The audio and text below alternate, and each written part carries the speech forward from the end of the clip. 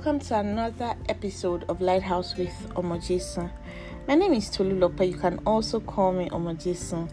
At this point, I don't think it will be too late to say Happy New Month. Happy New Month. I'm always so excited about the month of October. So let's get into what we have on this episode. Today, we will be looking at an interesting topic titled Your Circle. Your circle can be described as, those group of close individuals or persons with which you do things together, you share your vision with, you share your challenges with, and you pray together, amongst many other things. There are also people who know you and vice versa. You know them so well. For sure, they could also be described as your inner circle. Your circle could be close friends, colleagues, family, church members, etc. What is the exact importance of your circle? Well, it is important to know that the people you interact closely with matter a lot. Your circle could make or mar you. There is an adage that says, show me your friend and I will tell you who you are. Remember that as a child of God that you are light, you are the salt of the earth, you are royalty. And so, your inner circle cannot just be people you choose because you feel they are good. It is like buying a house because you like the design of the roof or you like the color of the paint of the house. Of course, that is not enough reason to buy a house, right? Let's go into what the word of God says in 1 Corinthians chapter 15 verse 33. In the Passion Translation version, it says, stop fooling yourselves. Evil companions will corrupt good morals and character. I love how the NTV version puts it. It says bad friends will ruin good habits.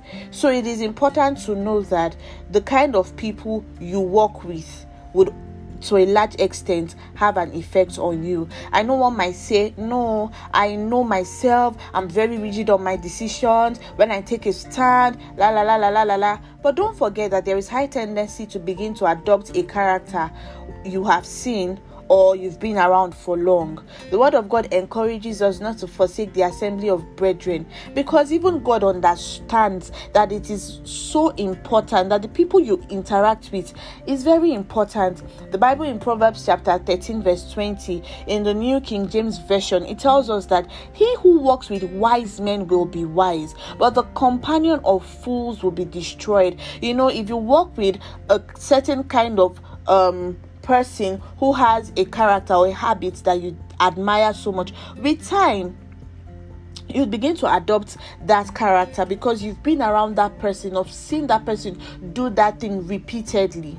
Psalm 1 verse 1 in New King James Version also tells us, blessed is the man who walks not in the counsel of the ungodly, nor stands in the path of sinners, nor sits in the seat of the scornful. Does that mean you would only interact with believers? Well, I don't think that's possible on this earth that we are. But you can be deliberate about those you want in your inner circle. Let's look at the life of Jesus. He interacted with all classes of people, ranging from the Pharisees, the Sadducees, the harlots, the sick. He interacted with a lot of people. Nonetheless, he had his inner circle, which were the 12 disciples. He would go with them to pray, explain the parables to them, tell them about how he would die and resurrect on the third day.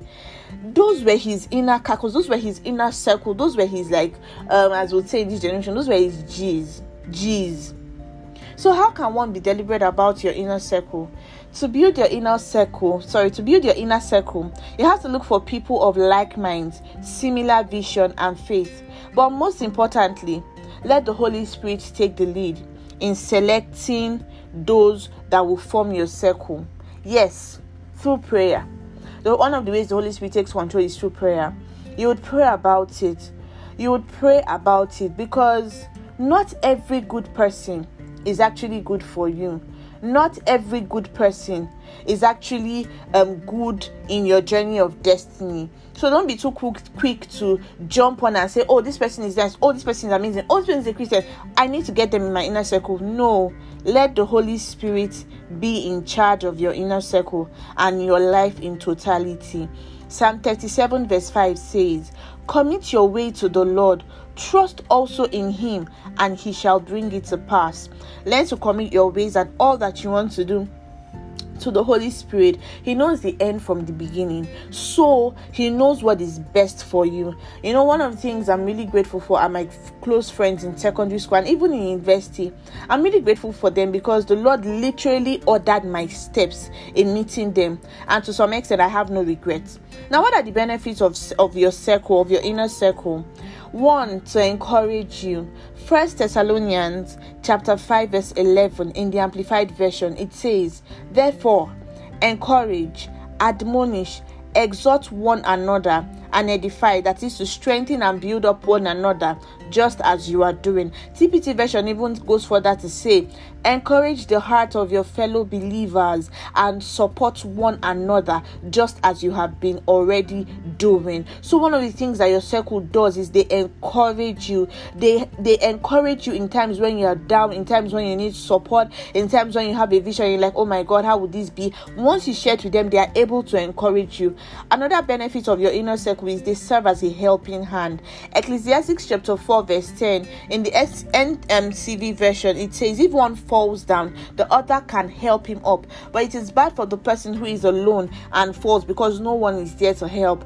The truth is, no one is an island on their own. Yes, we have Jesus, yes, we have the Holy Spirit, but sometimes, and in a lot of cases, the Holy Spirit and even God himself will send a man to you. He will send a man to help you. So your inner circle serve as a helping hand when you're down, in times of not wanting to pray, when you feel discouraged. They serve as a helping hand. What other thing does your inner circle do? They help light up your fire. They help light up your fire. They help, pour water on your seeds. That is what I mean by your seeds. That is your vision, your goals, the things you want to achieve. They help light up your fire. Proverbs chapter 27 verse 17 in the New King James Version, it says, "As iron sharpens iron, so a man sharpens the countenance of his friend." So your inner circle help to sharpen you. There are times when you have a vision or you have things to do and you just don't feel like doing it, but your friend can be like, "Guy, have you forgotten? You said you want to achieve this thing by December. Come on, I believe in you. You've got this. You can do it. Remember, God is helping you." And when you hear such words, you're fired up to move on again. Another benefit of your inner circle is they help correct you in love. Sometimes when you are doing certain things that are wrong or not the best for you, because you are the one involved, you cannot see clearly. But they are not involved. They are like outside. They are seeing, so they are able to correct you, however, in love. And on your part, what do you do for your inner circle? You go all out for your inner circle. In as much as they are there for you, don't see it as it is my right for them to be there for you. No, it is not your right. It's a blessing from God that you'll be eternally grateful for, and that you should also be eternally grateful for. So on your part, you go all out for your inner circle. You pray for them, you pray with them, be there for them, and let your love for them be so palpable. I hope you've learned something in today's episode. And another thing is, above all, we are all a work in progress. And I pray that the Holy Spirit continue to help us and make us, better versions of ourselves till we become more and more like Him.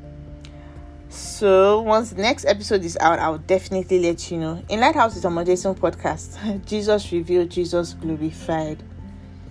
Let's say a word of prayer. Thank you, Holy Spirit, for the word that we have learned today.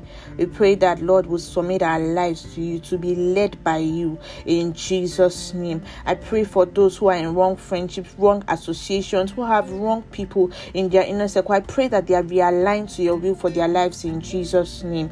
Amen. And if you are here, or you've listened to this podcast and you are yet to give your life to Christ, can you say this prayer after me? Lord Jesus, I confess my sins and invite you into my life as my Lord and personal Savior. Take control of my life and help me walk in your footsteps daily.